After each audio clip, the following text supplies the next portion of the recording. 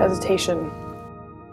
Polish and the squalor, harbor resting, making festive nesting, in between the waves caressing, a possessive grave infesting, active action proton turning with a burning fervent feeling, growing sky, go forth abide, along a blowtorch thigh inside, a scorching flyer in the blaring sound completion, mound retrieval fairy ovum, life deletion in cohesion, holding rest of festing evil.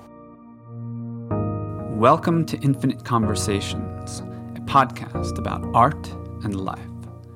My name is Marco V. Morelli, and my guest in this episode is the poet, author, publisher, editor, astrologer, and artist Jenn Zahrt. We're talking about her series of poems recently published in Metapsychosis Journal in 2 parts. The first 5 poems are collected under the title Dialogues with the Inscrutable, and the last one is on its own. That one's called There is a Hydrogen Bomb on Your Raspberry Eyelid. I definitely recommend taking a look at these poems before or after listening to this talk, just to get a first-person feel for what we're discussing. Jenn's poetry is really unusual. It was a puzzle to me, and still is. It has a weird effect.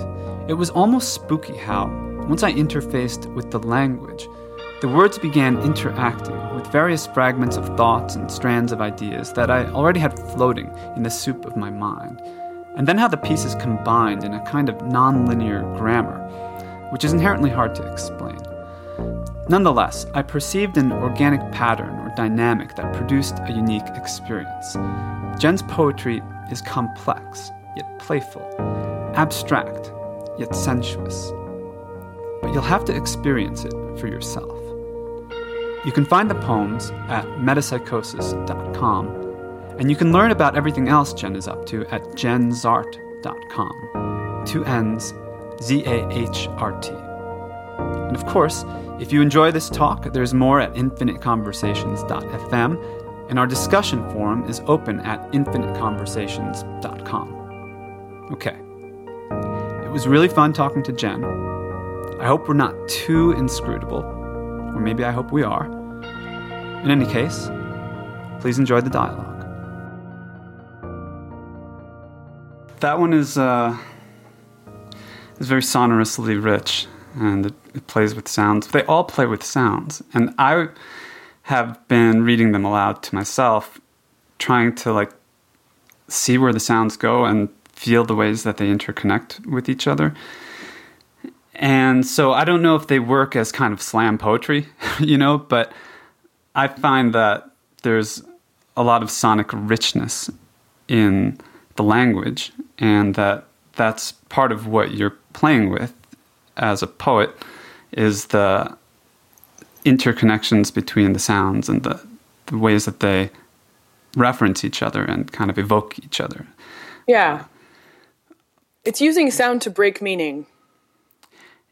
Yeah, and break meaning open, too.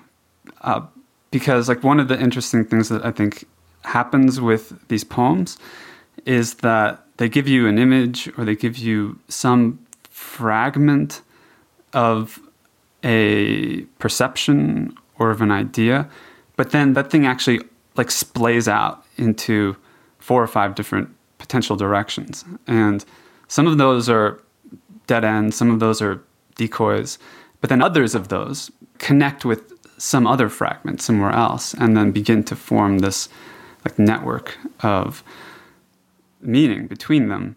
But then the network is still fragmentary, and you kind of have to find these other connection points elsewhere. And it doesn't, at least for me in my reading, doesn't coalesce into a discernible whole.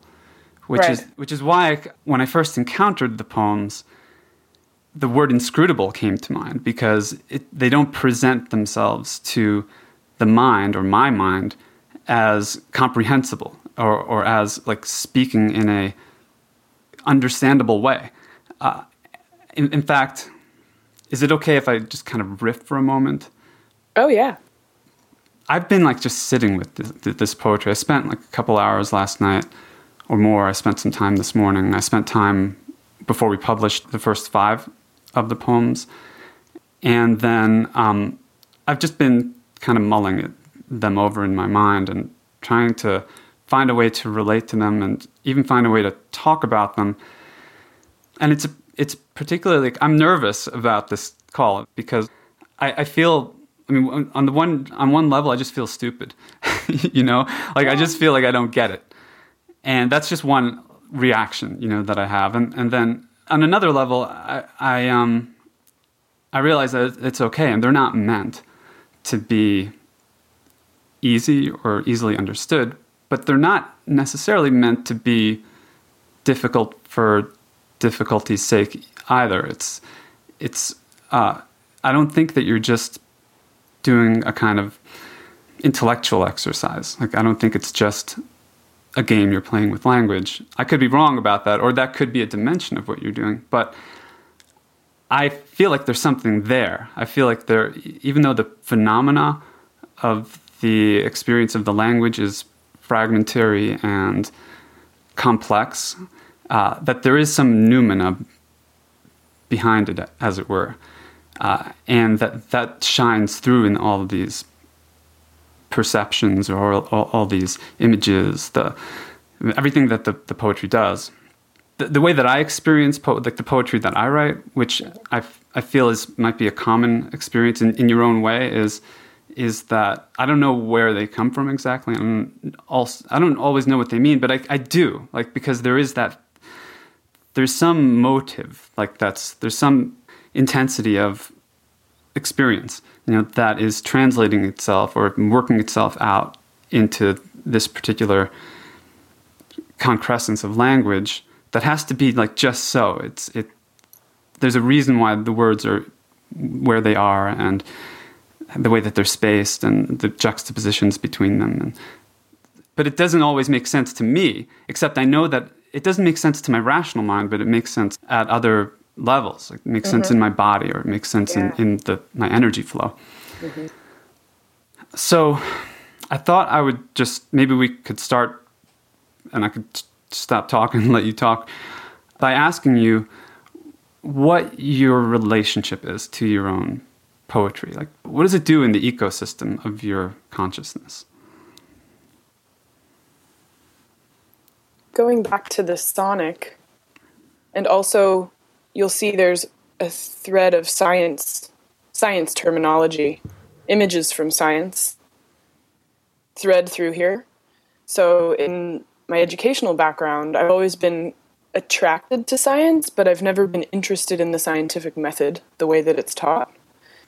So my way of understanding things through science fiction, which is a category of reading that I've always enjoyed, is this poetry helped me get into images of science and marry them with my more literary interests, but also break them apart and try to understand them.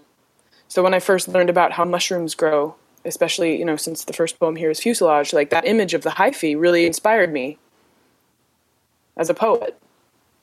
What can you do with that, given that this organism grows that way? What does it actually do for language? How can you make your poetry into hyphae? And then going from that, the sonic dimension is a point of unity between these fields where we have this split between art and science, and how then you can make art out of science. Because in the lingual realm, even when you're reading on a page, and most of these poems were intended to be read because of the way that they're intersect, different things get into your eyes, but your mind's ear, or that listening organ, when you read out loud to yourself as you're reading, then there's this way that your optical and oral dance together when you're reading them. And that's also that gap between what we hear, what we see, how we can understand more information through reading something slowly. If I were to read these out loud to you, you'd miss half the show because it doesn't compute. You have to also get it in your eyes through the optic nerve. But at that same time, the sonic dimension is what then chain links different things together. And as I was writing, that's also something that came up, was that certain words would evoke other words just because of sound.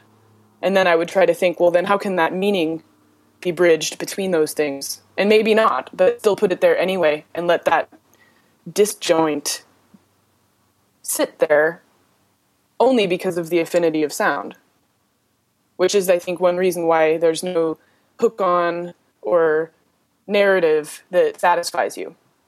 Mm-hmm.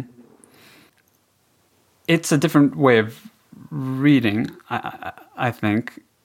And all I can say is like how I tried to relate to it, and like what the enjoyment of it was for me, because there's a certain satisfaction, right, that comes from getting something, and like understanding that, like, oh, I get it, it makes sense. But a lot of times, like, that satisfaction can come too easily, and if it comes too easily, you don't really value it as much. And it also doesn't have the same quality that it does when you really have to, like, dig in and be in the unknown, like not know, but feel what the language is doing. To give an example, like you talked about the hyphae and this like rhizomatic way that meaning can grow. It's not just according to logical sequence, and it's not just according to utility. It has a different structure to it.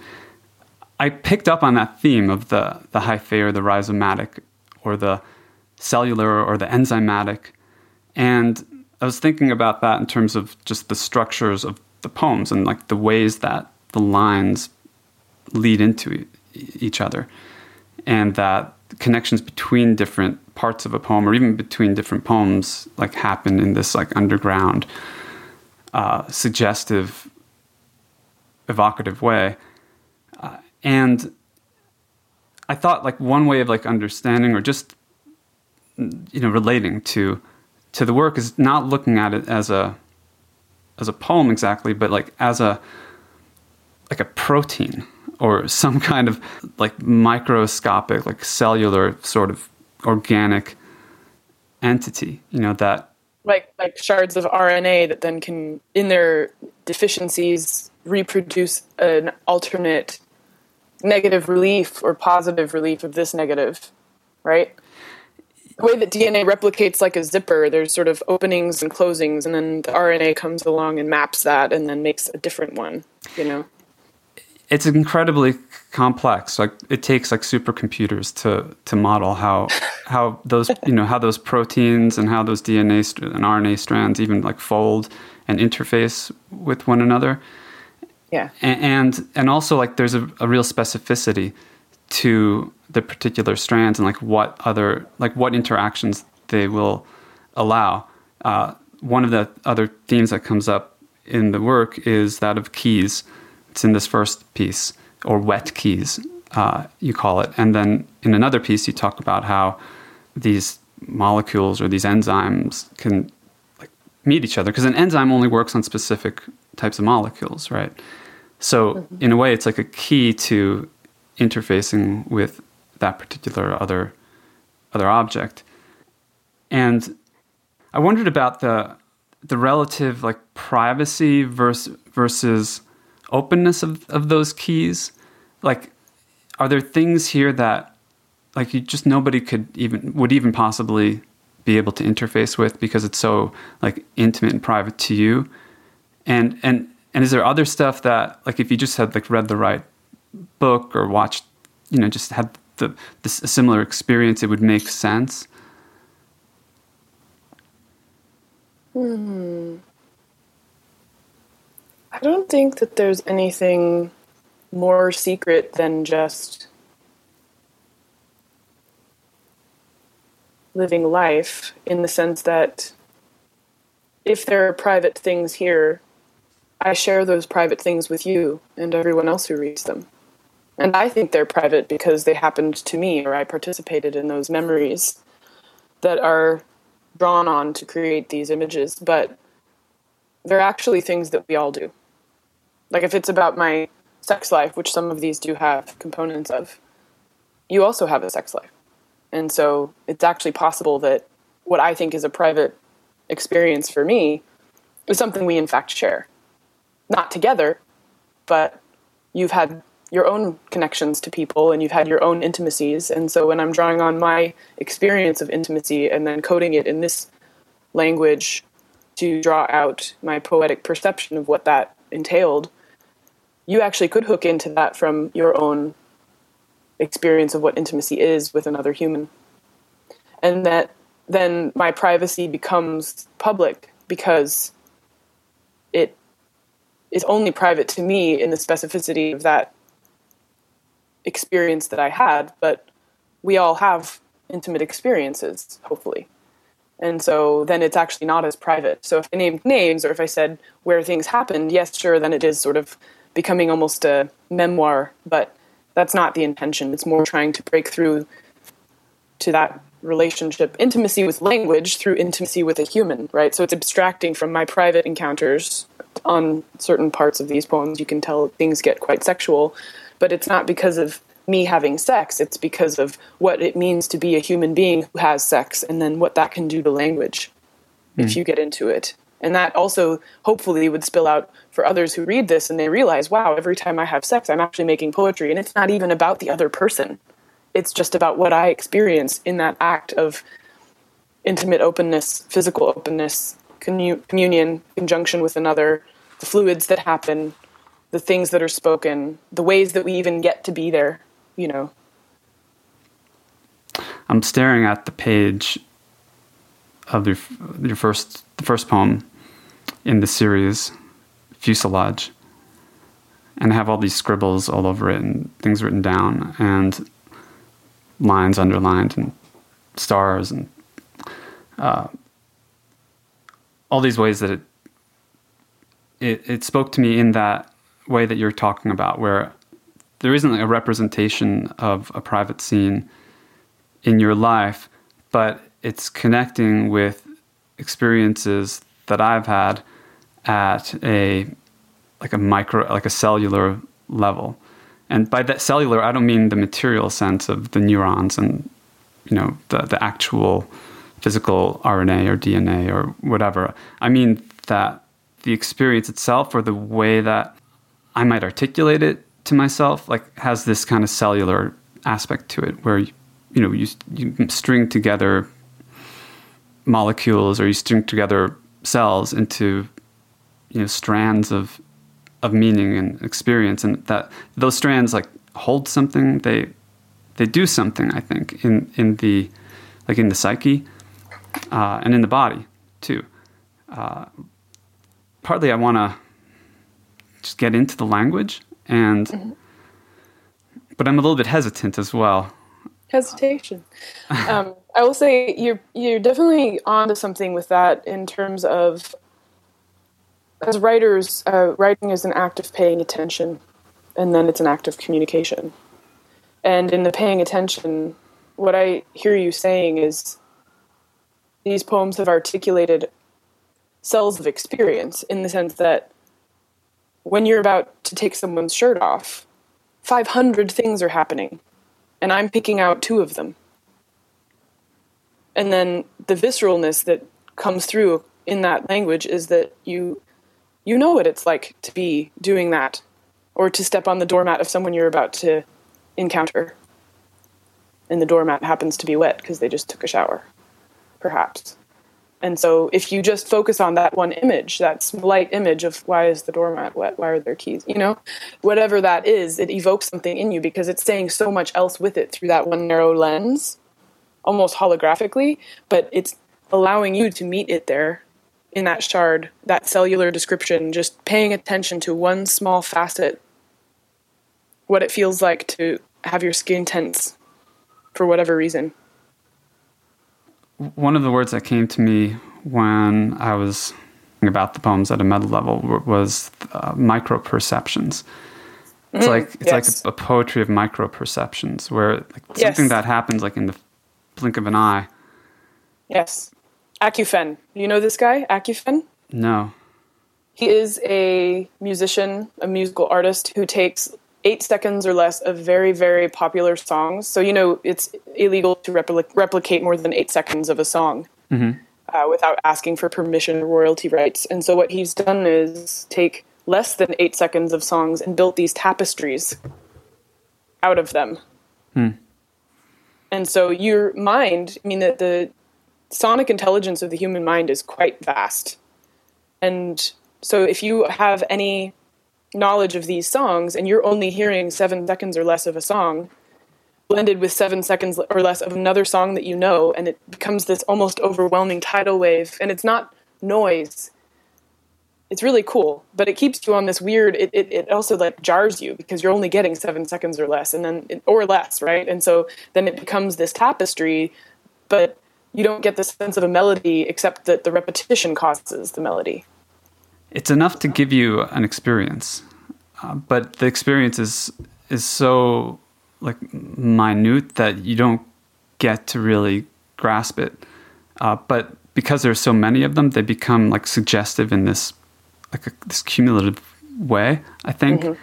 And then you add in the sonic interconnections or reflections between them, like which I imagine is in the music, but also in the poetry, and it becomes an experience beyond just the micro-perception, I think.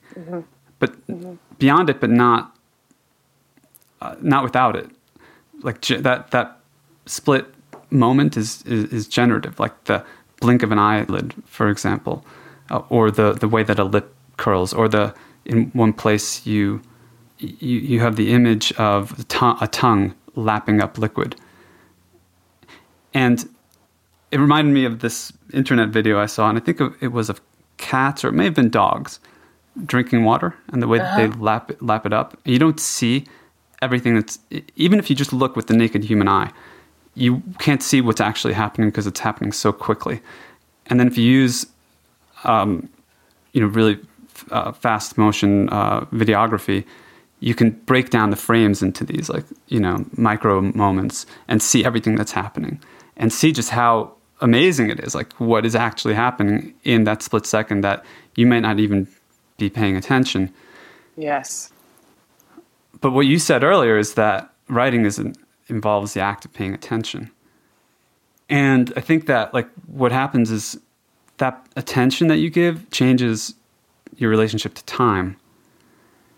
And then suddenly you can perceive these micro moments, these micro perceptions of experience, and discover that there's significance in them.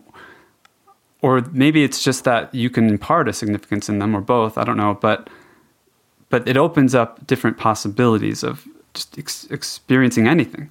Mm-hmm. Because it's not just kind of going by as a blur, you're actually kind of apprehending the flickers of the passage of time.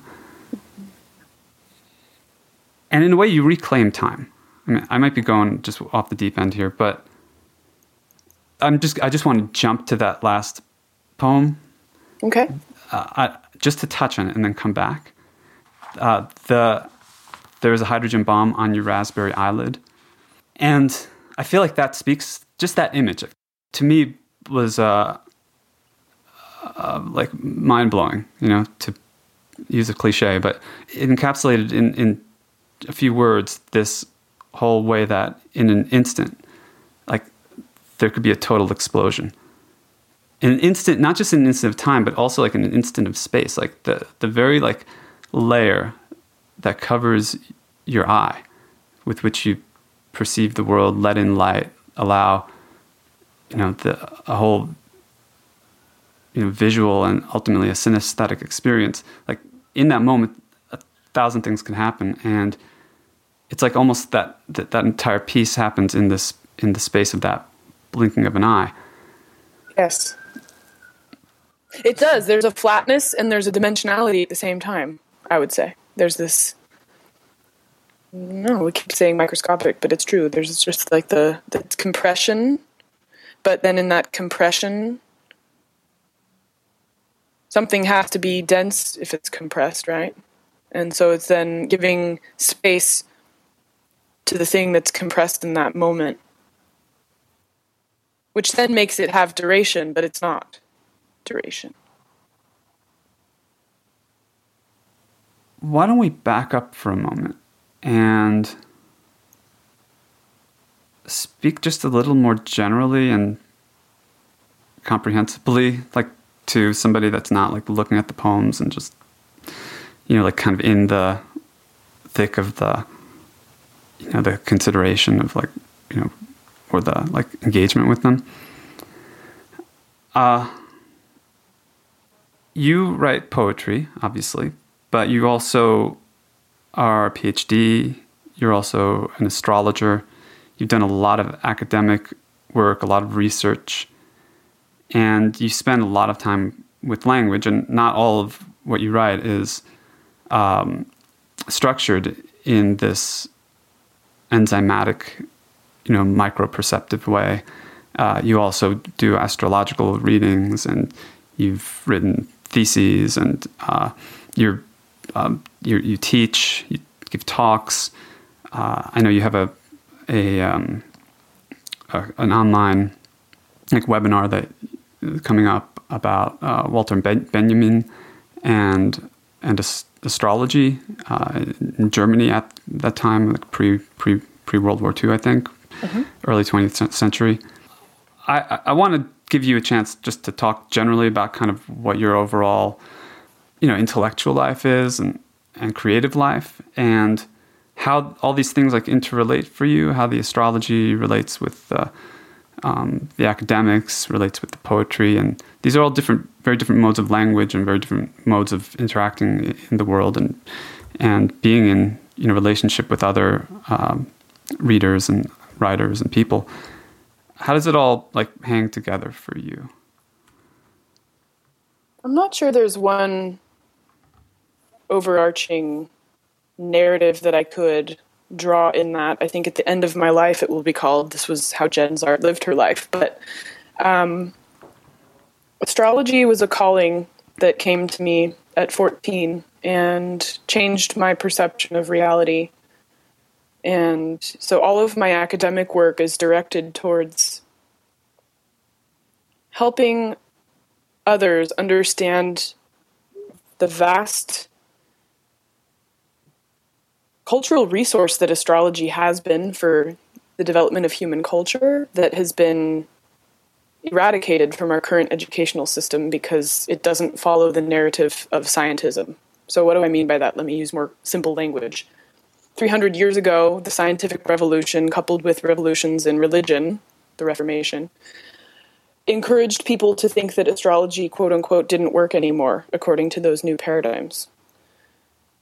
And in the course of the 20th century, because people needed to sell magazines and entertain others, and there were all of these laws against fortune-telling, astrology embedded itself in an entertainment mode that gave credence to this perception that it was not something that worked. However, when you engage with it, in whatever form you engage with it in, it does work. So for my small mind, I'm being told one thing, I'm experiencing something else, and then I'm learning about the political reasons why this one thing has been told to me that it doesn't work, which directly contradicts my lived experience. And then I'm looking at the scene going, what can I do to resolve this disconnect? And because of the way that knowledge is policed in our culture, going through academic channels and achieving a PhD and then having that title of doctor would then give me some kind of legitimacy in when I say, yes, I've gone to UC Berkeley, I have a PhD in German literature, and I study astrology, and here's all of the intelligent things I have to say about it, maybe you'll listen to me now. And I had seen my elders doing this in the 90s when I had chosen to get a PhD. A lot of astrologers at that time, who had been professionals for 30 years, were going back to get higher degrees so that they also could add that title to their claims for legitimacy. And in the meantime, my views on legitimacy have shifted in terms of what astrology actually is, and it's more than one thing. So people who think they know what astrology is, there's a whole whole discussion to be had there that I'll probably spend the rest of my life talking about.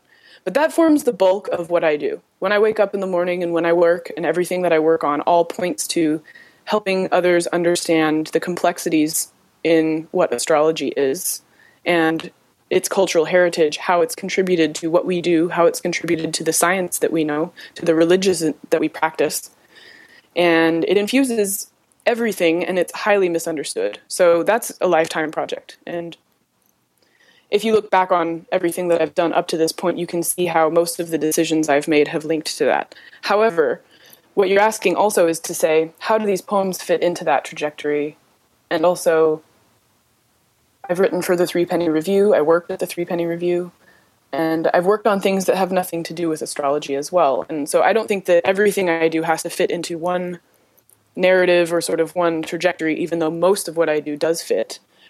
I would say that around the time I was interested in getting into astrology, and as my worldview was shifting, I've always had this other talent for language. I learn languages very easily. I learned Portuguese in about 10 weeks. I'm not fluent in it, but its structure is mapped into my brain pretty heavily, and I did that at the age of 28. So German was easy. Everybody says German's hard to learn. I picked it up quite easily. I'm sort of a sponge for that, but that comes from this micro attention to sounds and pattern, and so for me, there's also this other element of it. People who do astrology are looking at patterns, and they're looking at patterns in the sky and how they relate to other patterns in the sky, and then mapping those onto lived experience and having conversations with people about how those maps play out.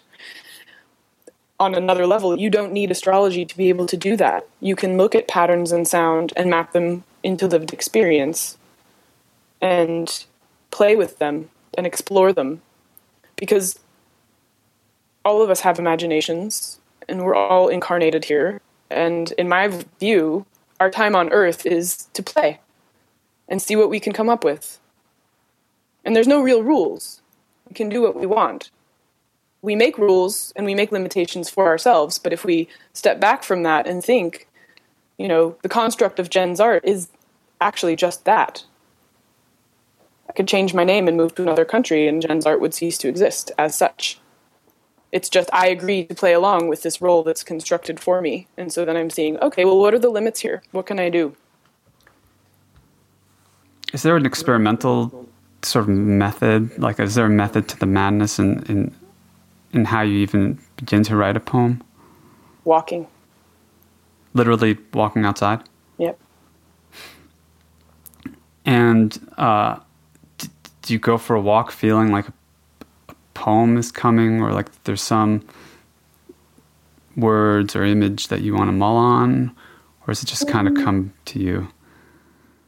It's a mix, I would say. I mean, there are persistent images, so structures of microscopic structures, almost like a Ernst Haeckel thing always is existing in my mind. So Ernst Haeckel was an artist who drew all forms of life back in the turn of the 20th century. And so those kinds of things are constantly inspiring to me because there is no narrative entrance into a protozoa. We don't actually know why these plankton look like that. They look like sacred geometry, but they're alive? What is going on with that? So to give them language then is becoming this whole other engagement with reality because it's not human. There's something in what I'm trying to articulate that goes beyond anthropomorphizing. Because as storytellers, we always try to create some kind of human relation to a story because we're trying to explain ourselves to ourselves, no matter what we're writing. And I'm trying to explain something else, that weird, non-accessible thing that we see when we look closely. When you first submitted the poems, I think you sent them to Jeremy, and you put them in the Google Drive. And I saw them, and I took a quick look. I was busy, I had other things on my mind. And my first reaction was I was a little concerned because I've read a lot of poetry that is hard to understand. It's nonlinear. It's non-narrative. And when I really kind of get into it and looked at it and try to find, just try to relate to it, it seems like there isn't actually something there. It's just words that maybe were I don't know. would it like occurred to the poet in some fragmentary state of consciousness, but that there hasn't been, I don't feel or sense that there's a real care in how they're put together. There's a kind of randomness. And yeah, I know that could be like one method. That's like one way of writing, is just opening up to like random associations and impressions and putting them out and kind of letting yourself be a conduit for that. And then just seeing what happens, because it's part of like you're saying, like the play of it. And it's part of like the experimental, I think, just nature of like, there's so many different ways to write. We don't have to like think out a logical sequence of ideas and then put them together in a orderly way. But I was concerned just because I feel like poetry as a medium like lends itself to bad poetry, if that makes sense. That there's a lot out there that actually doesn't have a lot of thought in it and doesn't have like those real intensities of microperception, but almost could be written by a computer. And then we were deciding what to publish one week, and Jeremy suggested, hey, why don't we go with Jenn's poems? And I was like, haven't really I haven't even engaged with them. I don't understand them yet. And I didn't mean that I didn't mean that in the sense that I should be able to understand. Like I wasn't going there. Like I know that some things are not meant to be understood linearly or rationally and so forth. But I still felt that it's important that there's something there to engage with, and that there's some like experience that you have, and you don't just kind of like, I don't know, just skim it once and say, okay, that was cool. Like that was different. That was weird. You actually like go into it, and then see what happens. And so Jeremy he came back. He's like, yeah, but I've spent some time with them. When I read them, I don't know, something happens. So I was like, okay, let me go back to it. Let me like take it seriously. Let me just block out the time, turn off the computer, print the stuff out, get a pen, sit down and just be with it. And then that's when I began kind of getting what he meant. And also realizing, oh fuck, this is really good. Like, I'm nervous to talk. I'm a little bit nervous, like in the context of this conversation, because like, again, going back to this theme of the inscrutable and this theme of like the nonlinear, it's hard to talk about. I mean, if you could say it in a linear way, you would, I think, but that's not what it is. It's this nonlinear thing. It's this organismic thing. It's this like protozoa of language that doesn't have a beginning, entry point, and an end. I mean, it's laid out in the page in a certain way, and you may read through it in a certain sequence, and that sequence, matters, but it's just hard to talk about. But I found a lot of pleasure, actually, in like when really engaging with it, even though that pleasure, most of it came from the resistance of the language to making it creating an obvious meaning. What happens when you when Jeremy said something happens to you and you printed them out and you had your pen? What happened to you?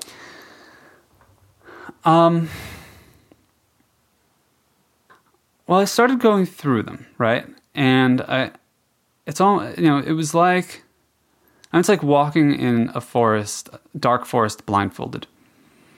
And, you bump into a tree and you kind of, or something that feels like a tree, and you touch it and it's rough bark, and there's something squirmy under your foot and some kind of, breeze and all these different phenomena that you don't actually know you're in a forest. I mean, you're in a poem, you're in language, but you don't really know what it is.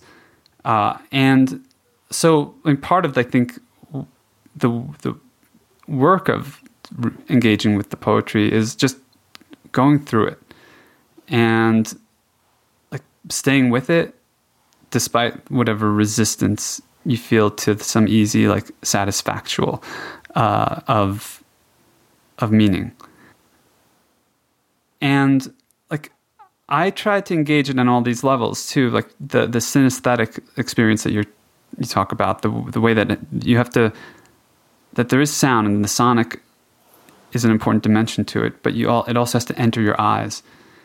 And I mean, it enters your body because as you utter words and as you like look and just meditate on something and like allow a chemical reaction to occur, like allow it to act on you or act in you, it produces this kind of, for me, I start getting a sense, right? Like I start getting a feel for where I'm at, like the landscape I'm in. And then the kind of everything that's like folded in and encrypted begins like speaking to me a little bit more. I feel it's important like to go into the language and to take it seriously, but I don't mean seriously like in this kind of stuffy way or as if it's like some important exalted thing. I mean, it's like anything. Like it's a matter of paying attention because you care, but also because that's the way in. Like that's the way to find out what it's all about and to ultimately to enjoy it. And so it was like I went through an arc with the poems where I read through the first 5 and I felt like it was almost like a warm-up or something. Like I was almost being tested.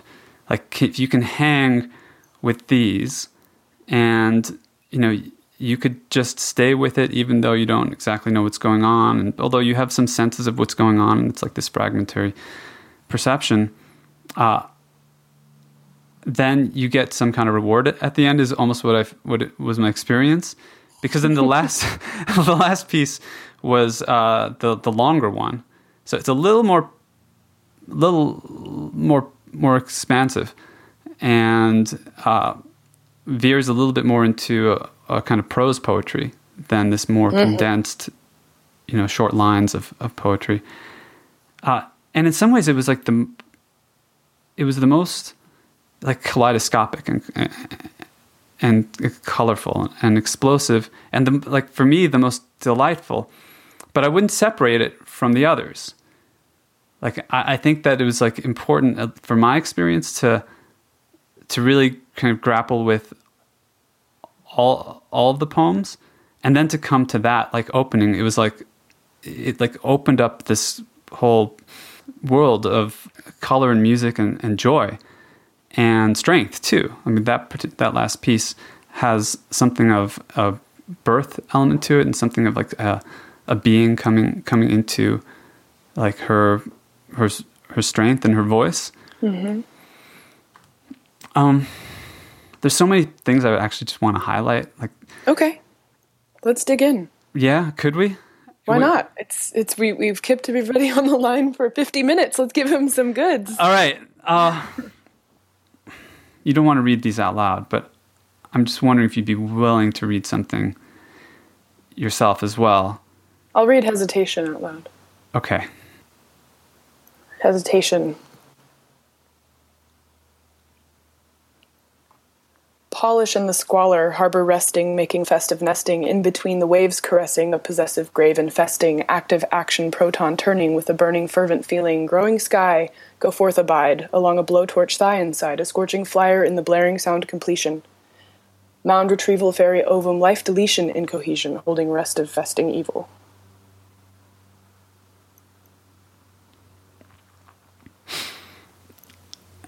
Resting festing evil. Is there a demonic aspect to your poetry? I wouldn't say overtly, but I do believe that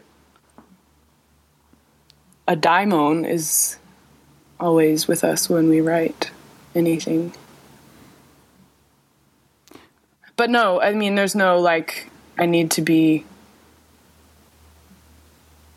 occulty or esoteric or witchy in this. This is apart from those activities. What does the evil mean to you in that poem? Life. And live. Oh. This backwards. Oh, I didn't notice that. Yeah. As opposed to when bands like Sonic Youth record evil, which is love, backwards, putting the evil in revolution, which is love. But it's this life, live, live, evil, backwards, looking, forward, looking. Which direction are you looking? And less about a predetermined, overdetermined narrative evil of something bad. Mm-hmm. It's a more of a directionality, I would say. And actually in a flatness, kind of, in that way, you know. Just this play turns into something that can be interpreted in this overcharged way, when in fact it's just play. Hmm. This poem looked to me like an egg. It's like the shape of an egg on the page. And then, of course, that's suggested in the poem, mound, retrieval, fairy ovum. And then, like, when I kind of got to the end, the holding rest of festive evil, it brought my mind back in a loop to the top or a few lines down, the possessive grave infesting, and playing with the restive as being like, active, and festering, festing as both like the aspects of infestation, like this being infected, but also festing is like a festival. It has this feast festival aspect. Yes. Festival. And of course, like an infection is feasting on you in some way. It's like feasting on whatever nourishment your body as a host provides, right? Right. And so there's like the death evil aspect of it, the grave, like because infestations can signal death, also becomes like part of this celebration at that level of things. This one came out very fast, and it was mostly the play on language of how the words nest in each other. So you did pick up infesting versus just festing, and this idea, abide, inside, sky. There's all these relationships between how the words come together. And I read it quickly because I like reading this one quickly, because it's actually one of the few ones that lends itself to vocalization. And it's because of that cadence. It has a cadence. I mean, the internal rhyme lets it be spoken. And I think to interpret it is a mistake. I think it's not meant to be interpreted. I think it's meant to be heard and just enjoyed as a sonic emission. But it's interesting that you can interpret it. And I'm also realizing I gave protons human feelings. Yeah. So, like, wow, a proton has a fervent feeling. Hey. But there's an abortive thing here, right? Life deletion, which is evil, but it's life, right? So there's this, like, I mean, well, is life deletion evil? I don't know, but there's sort of this abortive quality to it. So you're saying an egg, but it's like life deletion. Like, it's sort of, you don't get to. There's graves, there's nesting, but there's also death. Burning, growing, scorching, blaring, holding, resting. It's life deletion in cohesion, and I thought the cohesion referred back to the mound or the ovum or even the grave. There's like a cohesion to it because everything kind of folds back in on itself. But then that becomes this location from which life flourishes again, and it kind of goes back to the beginning. So you kind of read it quickly.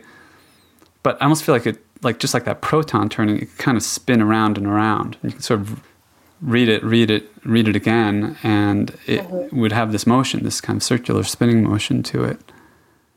And the proton is the part of the atom that is positive.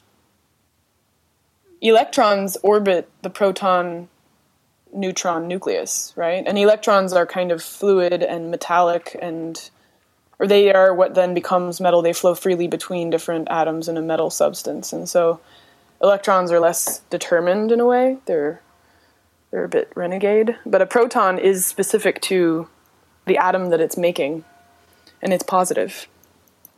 Whereas a neutron's neutral, right? So, I mean, there is a sort of fundamental, by referencing proton, I would say there's a fundamental optimism. What's the hesitation aspect of it, you think?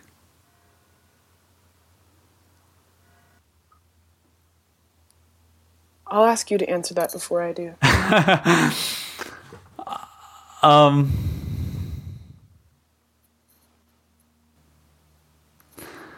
Well, I mean, part of what happens in this is it starts out in this contained space, like a harbor, resting, making. So the resting is there, a harbor is there, a making is something you kind of do in one place. And the nesting, I think, relates to that. But then it like takes off. And you get the proton turning, and you have the burning fervent feeling, the sky, the growing sky, go forth, abide. And the blowtorch is, a very violent image. It's violent, but it's also just powerful, and sexual too, with just by mentioning the thigh or juxtaposing that with the blowtorch, scorching again, and the blaring. So I wonder if the hesitation is like that moment between the like containment of death, of that mode where we're making something or resting or harboring something, and then what might explode out of that. It happens very quickly here, but there's some transition that has to happen, and I find that I always hesitate. I'll hesitate because I know that that's like an intense experience, and you kind of have to gird yourself for it. Go back to thinking about when you were pregnant with your children, and there's this holding of breath because you don't know what's going to happen, and it's exciting, but it's also really scary because once they're born, they're going to go on and do things that you've never even conceived of doing. And so there's almost a hesitation, like, do we get pregnant? Or do we stay with our secure, controllable reality as a couple? Or sometimes you end up getting pregnant and that creation now is out of your control and it's happening and you're in it. And there's still this sense of like, wow, I'm not prepared, or I'm not sure I can commit to actually making something that will live beyond me. And that's the extreme case. I think it happens also with artistic production. You create a poem and now suddenly other people can read into it what they'd like, and it will generate other poems. That poem itself will be generative. You talked about Rubido Press as a kind of child that you were pregnant with. And I'm just remembering that now. Because, I'm a man. Obviously, I've never physically experienced in this body literal pregnancy, but I really could relate to you talking about your project as a kind of child that needs your attention, like that needs your care, like that won't exist. It kind of comes through you. It's not of you. And in a certain way, just like a fetus does, it sort of uses your body as a host to grow itself, and then it's going to go and become, it's going to come out of you and become something of its own. Mm-hmm. And like that, I'm starting to get more of the hesitation, what you mean by that, because it's really unpredictable, and it could be. It could be dangerous too. I mean, who knows, what you're going to unleash onto the world. Right. Or what people will do with it. Maybe that goes back to this restive, festing evil. You think you're creating life, but it's actually something that's got its own power that could be used for things that are not in line with your intention for making it to begin with. That directly contradict your intention for making. In a negative way, you think, wow, this is the product of my own hands, and it's suddenly doing something I don't want it to do. But it's not up to you anymore.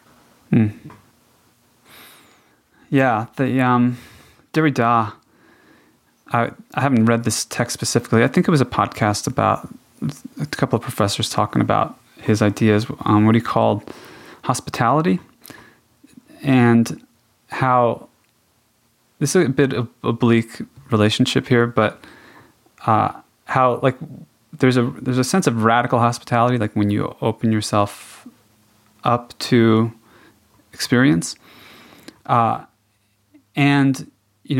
that may allow friends, guests, good things into your life, but it also may allow what he calls visitations.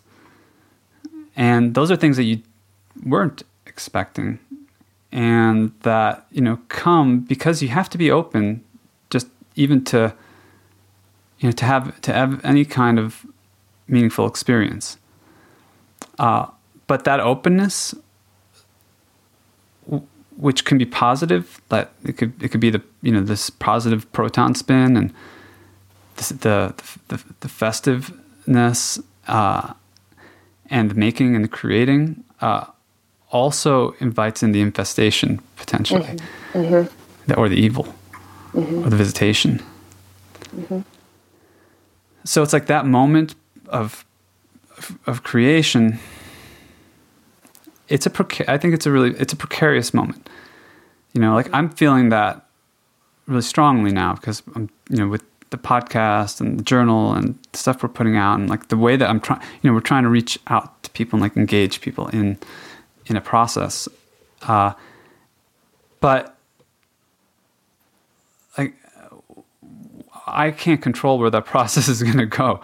I can't control if it's going to just collapse and blow up and be something like gruesome, or I don't think that's not the intention. Like the intention is for it to be beautiful. Right. But the only way that I even can have a chance of creating beauty is if I open myself up to death and decay and the unexpected. Yeah, I think that sense that you just expressed is one reason why I felt at home sending these to you, because there is a match between this part of my writerly life and what you and your team at Metapsychosis is putting together. These are not poems for every journal. This is a specific kind of writing that has found a home inside of your project. So, I actively chose to. It's infested our project. Submit them to you, because there is a kind of way that there's it doesn't fit our common narratives of what it means to write or be conscious, and that's okay. There will be places for them. I knew that when I was writing them, that it's okay that they don't have a home yet and that they're just with me incubating. Doesn't mean that they shouldn't be written or that they shouldn't be held on to until they do find that place. So I was very excited as you guys announced your project that it was time for them to come out. Infinite Conversations is a project of A Theory of Everybody, a platform for social poetics and planetary thought. In addition to this podcast and podcast network, we're also working on a number of other projects, including an online journal of consciousness and culture called Metapsychosis, an unusually hardcore book club called Lit Geeks, and a discussion hub tying these all together at infiniteconversations.com, where you can join the conversation. We offer all this freely in the spirit of the gift, and you can learn more and support our work at theoryofeverybody.com. Once again, this is Marco V. Morelli. Thanks for listening.